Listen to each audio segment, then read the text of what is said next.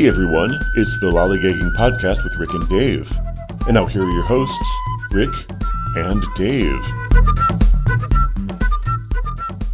Howdy everyone, this is the Lollygagging Podcast with Rick and Dave. I'm Dave and I'm here with...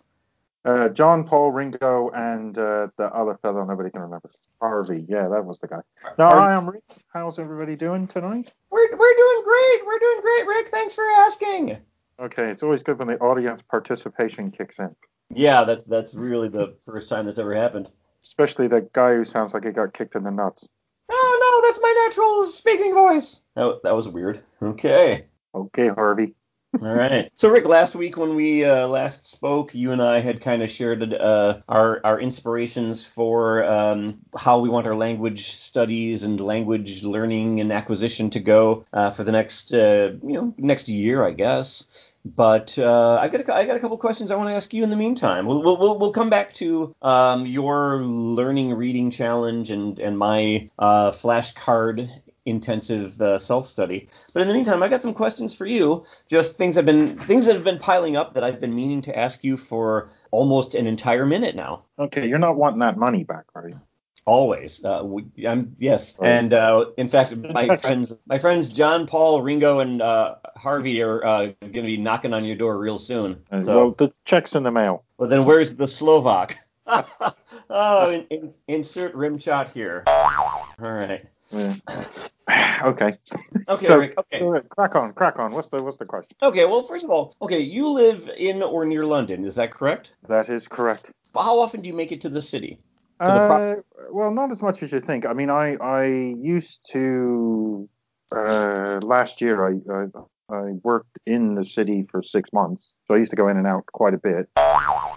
Now I've got a different job, so I'm not in as much. I occasionally go in on a weekend or whatever, but not as often as you think. Maybe every couple of months I might get into the city. Okay. How much interaction with multilingual people do you have on a regular basis, or have you had in the past? Let's give you the past year. Well, the last year, because I've been there's a number of possible answers to this. So I did that language exchange thing.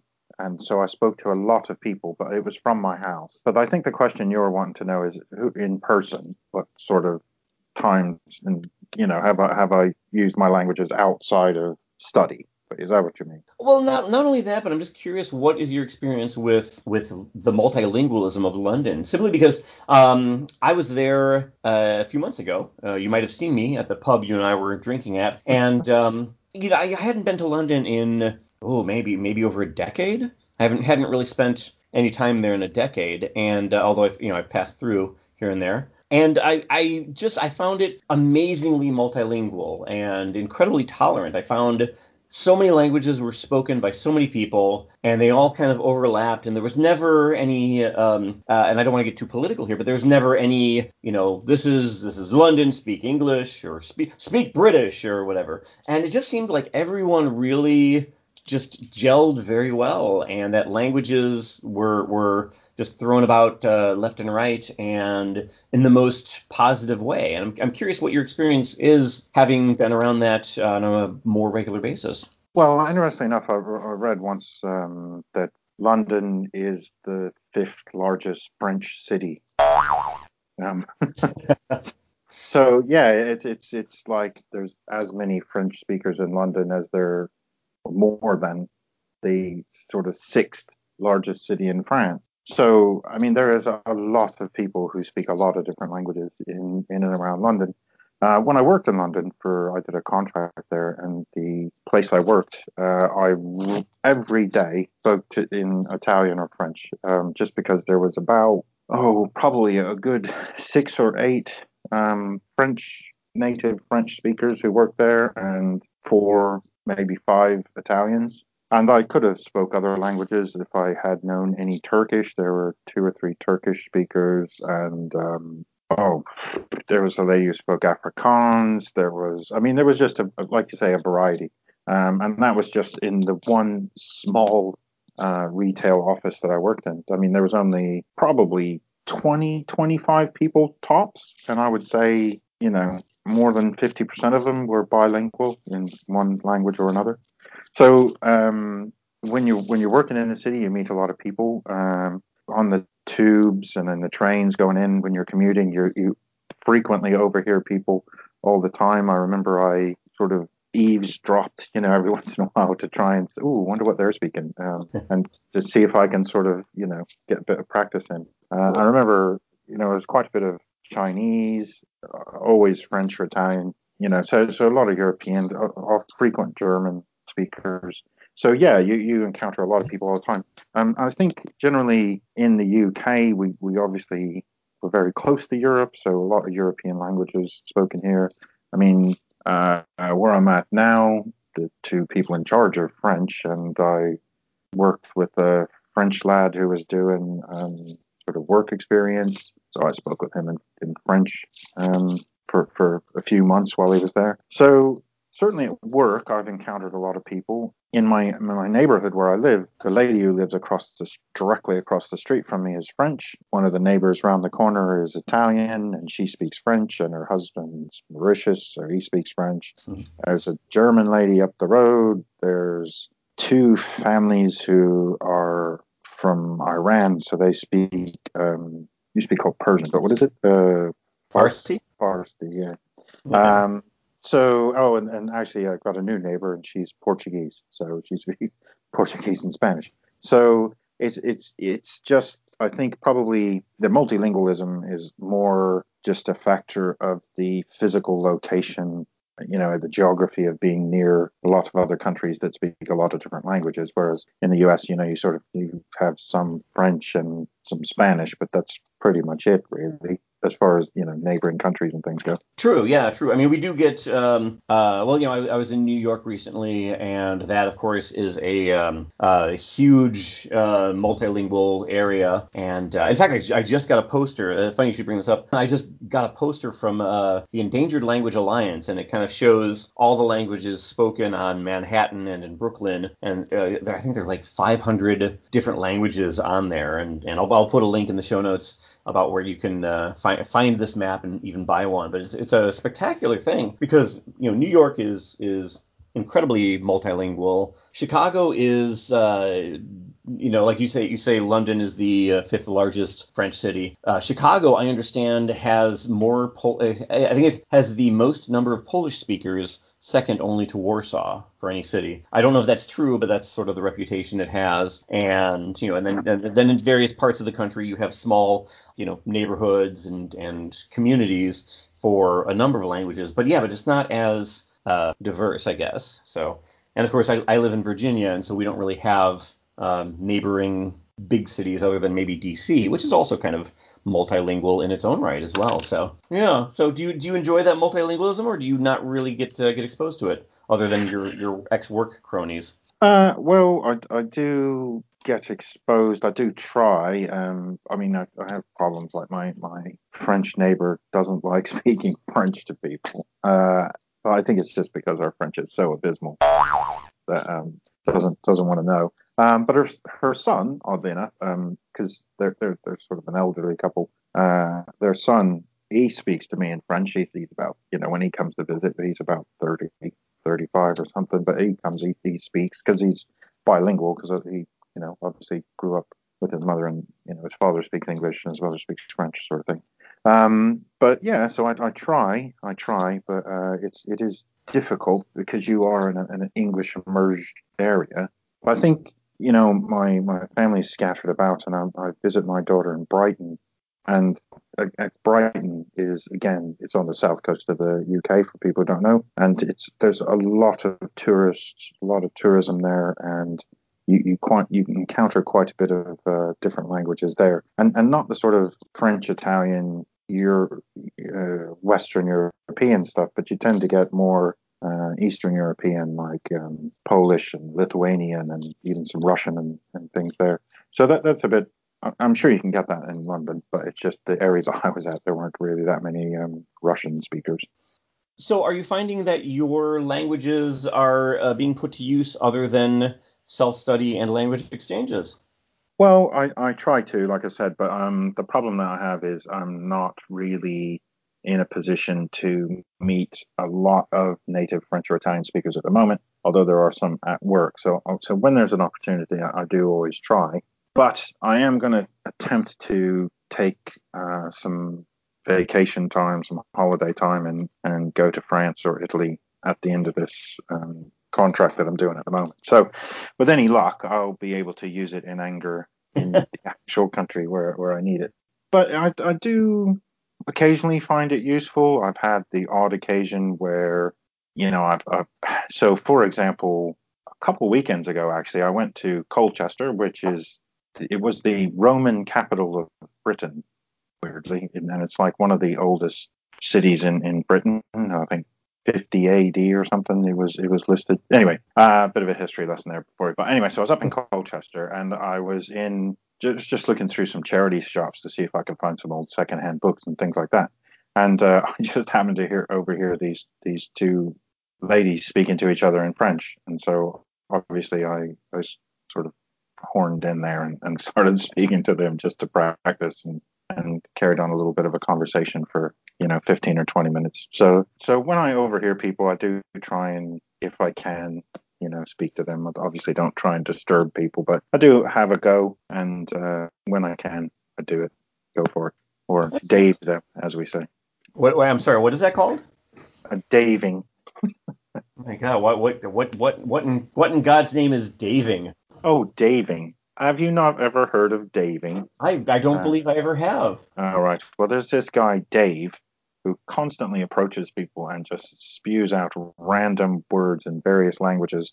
And basically, the idea here is that you speak to people in a language. Now, there's a friend of ours who is quite shy and reticent to use her languages. And so we came up with a little game where you get points for approaching people and speaking to them in a language you're learning. So we went with her to Vienna, and obviously she's learning German, so we encouraged her to speak to people in German, and she got points for doing so. And we called that daving. Oh, sounds like a fascinating concept based on the behavior of an amazing person. But yeah, I'm not familiar with that, but I will have to look into that and see. Yeah, you should have to go. Yeah, well, we'll see. Again, I live in an area that is not incredibly multilingual. I mean, we do have speakers of foreign languages here. We do have a university here, which is quite nice. I have an English conversation partner with whom I meet regularly. It was originally to help his English because he's from China, but his English is to help your English. No, me talk, speak goodness always before soup. See, I'm fluent. No, but he's so good now that we just meet as friends and have lunch. But he's supposed to help me one day with my Mandarin or Cantonese, should I ever go that route. And how do you think that's going to work out? Well, I'll tell you once I can actually accomplish the goals with the languages that I'm trying to study and learn. So we'll see. But I studied Cantonese very briefly. I really liked it, and I would love to learn more. But again, yeah, you can only fit so many languages in per day. So we'll see. And right now, the main one is French because I've got a trip coming up. When does your contract end? Sometime in February. So I've got a ways to go before I get back to non-work. But I'm trying to use the time that I've got because I spend a fair amount of time in hotels and things, so I try and study while I'm doing that rather than sit around and watch TV and be bored. Spend a lot of time in hotels, huh? Yeah. So you said that you were thinking about doing some language reading type exercise before your trip to France. Are you still thinking about doing that, or? I'm not sure. I mean, right now time is a little scarce. Again, I'm on a job hunt, and I've got some other things coming up, and just daily responsibilities. We've got a house that needs some repairs, and a couple other things. Luckily, I have no major trips coming up for at least a month, so that is awesome. But again, I'm not sure how the language reading challenge will work for me, simply because it seems like you need big chunks of time. You don't need to do it a lot, but you need a big 8-hour chunk of time. Yeah, it is a bit of a time sink. I think that's the major issue. But what about I know we talked about various goals and things, but we both thought as the Polyglot Gathering was going to be in Poland this time.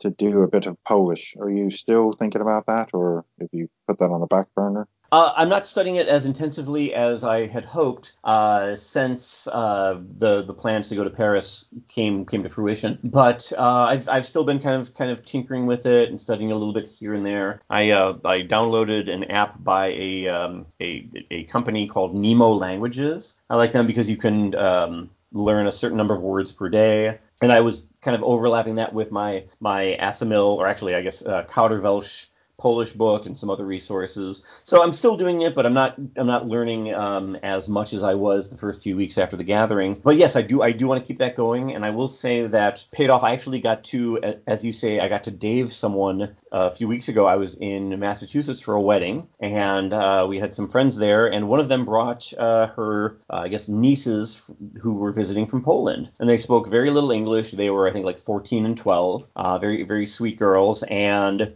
they showed up and I got to say, like 20 things to them. I got to say like, hello, welcome. My name is Dave. How are you? I speak a little Polish. And it was great because I got to just spit out everything that I knew, and it was not even at a 14-year-old level, but it was still a lot of fun. And so that alone was worth the study I'd been doing for the past few weeks after the gathering. But yeah, right now I'm doing French first, as well as German and Spanish. Polish is kind of trickling in after that. Oh, that's pretty cool. Yeah, so after the gathering, I bought that Polish book, the Assimil book, while we were there, and I had a look on in our library. There's I can't remember the name of it, but you can sign up for online courses and language courses through the library. So normally you would pay for this service, but because you're going through the library portal, it's free, and they have language there. Polish is one of the languages there, so I think prior to the polyglot gathering, I think I'll spend a month doing that. So my plan is basically I'm going to do a bit of Closemaster, I'm going to do that, and I might try some LR for a month before I go there, just to try and see how far I can get. Do you think doing the LR challenge or the LR method right before you go is like the optimal way to do it? Because it sounds like you'll be studying Polish beforehand, and I think we kind of talked about that before, where how does the intensive factor of LR, like how does that work with a language you don't know versus a language you have some foundation in? Most people who use it are actually using it as beginners, so that's sort of what it's for. And in theory, in that one, I would have to do the first pass as well, so that you read the book in Polish and listen to the book in Polish in order to get the porosity and the word boundaries and all that sort of stuff firmly in your head before you move on to the next piece. But yeah, I mean, I'm not going to try and be proficient. I'm looking at the sort of tourist level A1, A2 stuff. I just want to say, hi, my name's Dave. You're going to get me in trouble. Yeah, that's the plan. I hate you.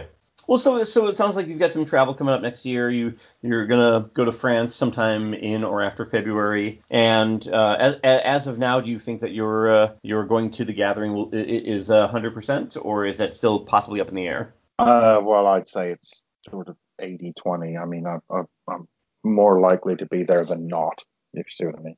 Yeah. Okay. So, my intention is to go. So unless something comes up that prevents it, I will be there. But I haven't booked any tickets or anything yet. Well, hurry up. They're running out. So. Yeah, that's what I heard. Well, you say that, but I think there's some limiting factor here because they've only got. It's like it was in Berlin, where you're staying in the place where they're doing the talks. So it's the hotel, the venue, and the hotel are all the same. So if you don't get in there quick, I shouldn't probably be saying this really because everybody's going to jump in there before me. Well, I think there are other options if you don't stay at the hotel. I think there are some other hotels in the area.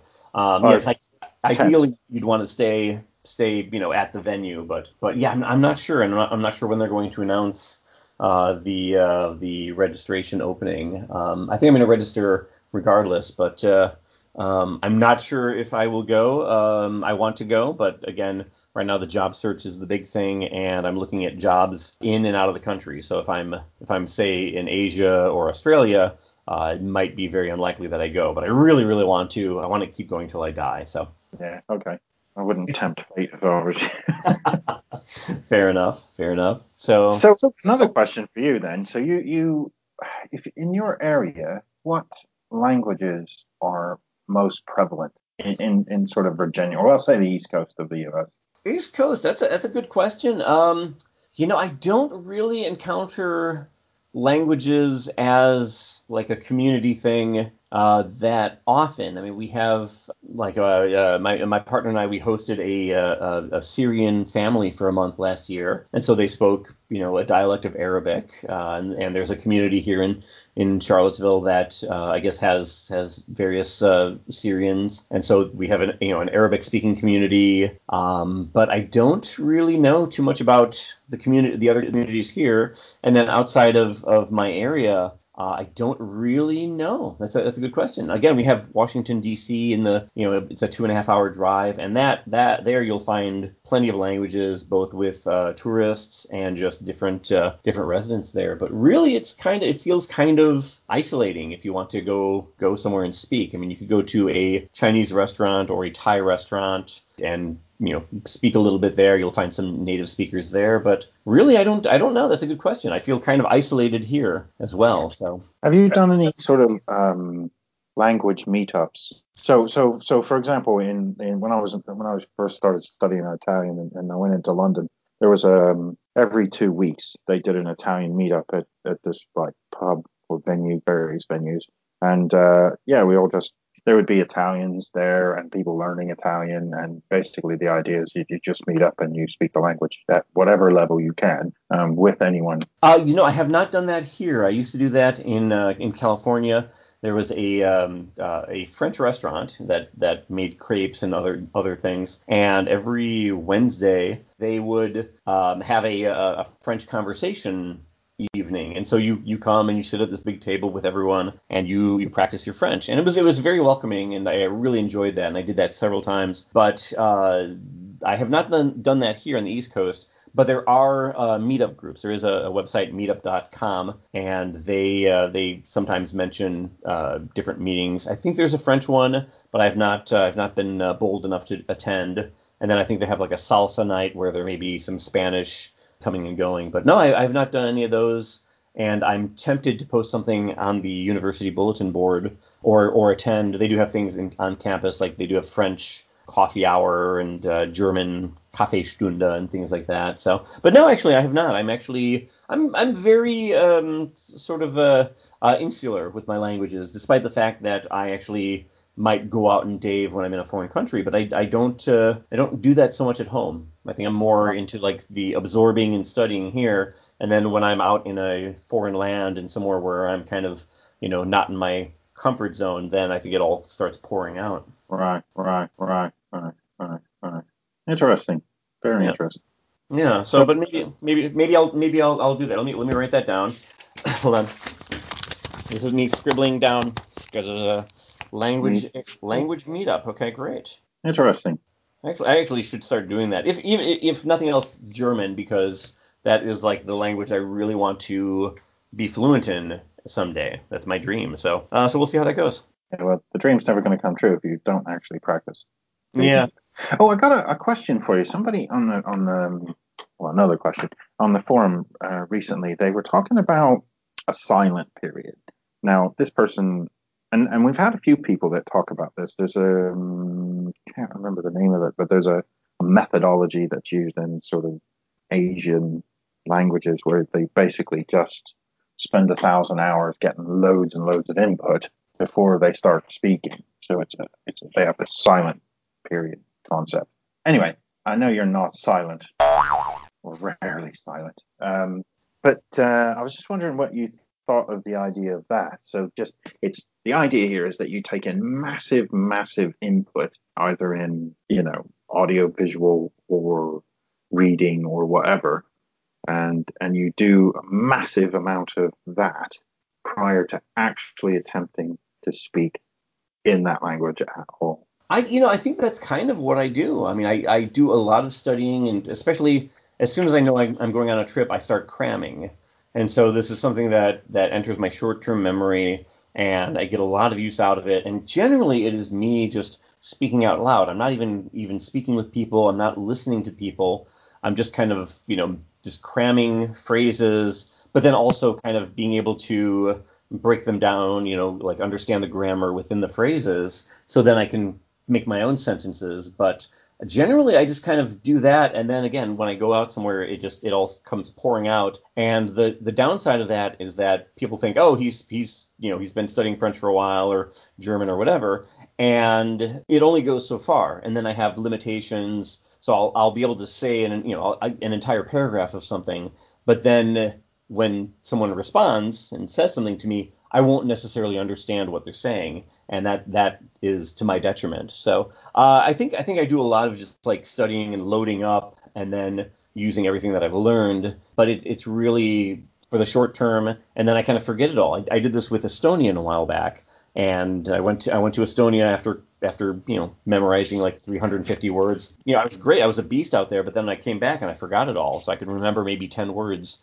of that whole thing now. So that is, I would not recommend that for someone who wants to be in it for the long haul. Oh, but they're talking about 1,000 hours of input. They're not talking months. They're talking years.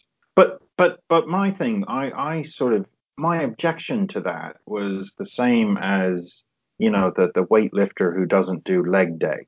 You know what I mean? So you've got this huge upper body and like these little scrawny legs, and that was my sort of take on it. I thought, well, there's 4 aspects of languages. There's reading, writing, speaking, and listening, and if you're not doing all of them, then you're not really reinforcing it. But well, actually that's interesting you say that, because I spoke to Chris Broholm a while ago, who interesting mentioned I had asked him like what his levels were in the languages that he was studying, and he mentioned that it's hard for him to identify what, like, if he's a B1 or an A1 or a C1 or whatever, simply because he may speak something pretty well, but he may not be able to read it, or he may be able to read it but can't converse in it. So and I think to be a well-rounded master of a language, then you do need the 4 skills. But I also find that there are a lot of people who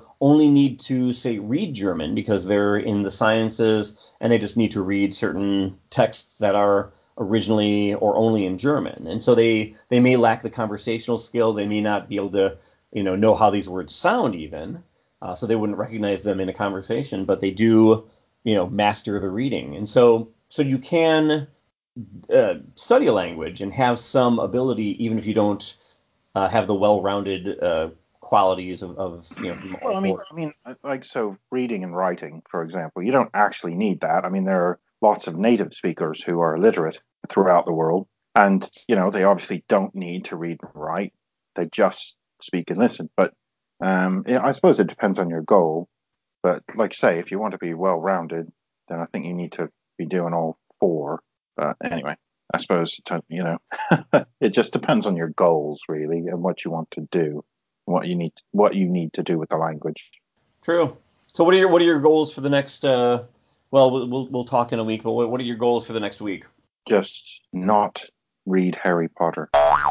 So hopefully, well, I say that because I'm doing this LR thing, and I've been trying to get resources.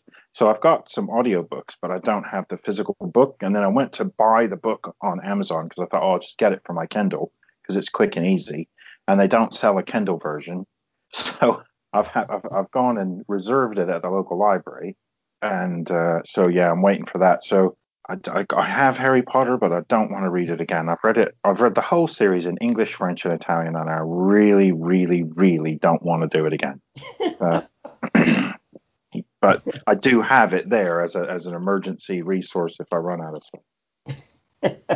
Okay, well, I will wish you luck with that, and I hope you don't ever have to read Harry Potter again. With any luck, yeah. Well, I've seen all the movies as well, so it was like, Harry Potter overload, really. Yeah, well, no, I get that, and that's it's kind of like why vanilla is the is so popular and so common. It's because it's it's the most popular flavor. People love vanilla, and so you say, oh, that's so vanilla, meaning it's very common and nothing exceptional. But at the same time, it's gotten that status because it's everywhere and people love it. And you might have loved Harry Potter at one point, but now you're I did at the beginning, but now I'm a chocolate sort of person.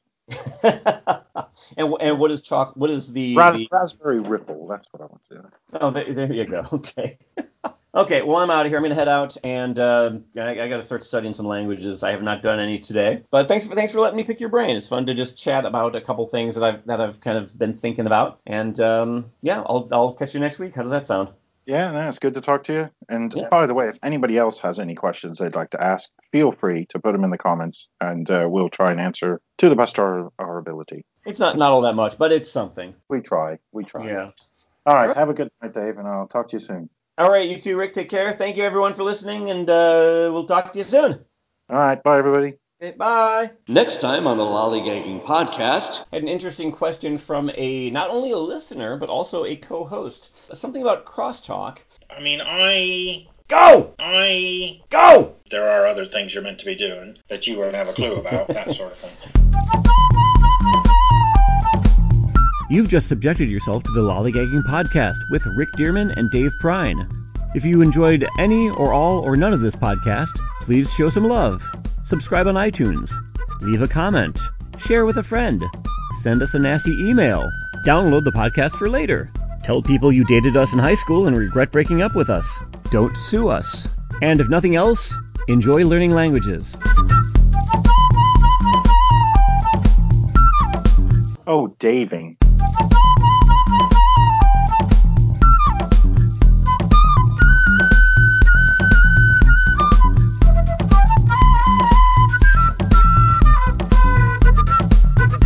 Interesting.